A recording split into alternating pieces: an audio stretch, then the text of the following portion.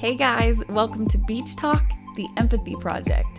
Today, I'm going to give a quick introduction to this podcast and what you can expect to hear every week. So imagine you're walking down the grocery store aisle and someone suddenly steps out in front of you. What are you thinking? You're thinking, what did she do? Why is she in front of me? Why didn't she see me? Why is she so caught up in her own world that she's not observant to those around her? How rude. And then as you finally get past her, you do the angry driver glance and you look and you see it. She's blind.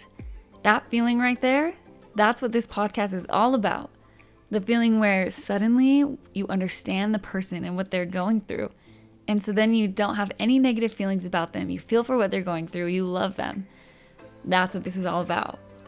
Let me back up a little bit. This podcast was inspired by an annual family beach vacation. We'd all sit on the sand for 10 hours every day for a week straight with our extended family. Sitting in our sand chairs with good snacks, we'd find ourselves in the middle of incredibly meaningful conversations. These conversations have taught me that everyone's going through something, and usually they're willing to talk about it to someone with open ears and a non-judgmental mindset.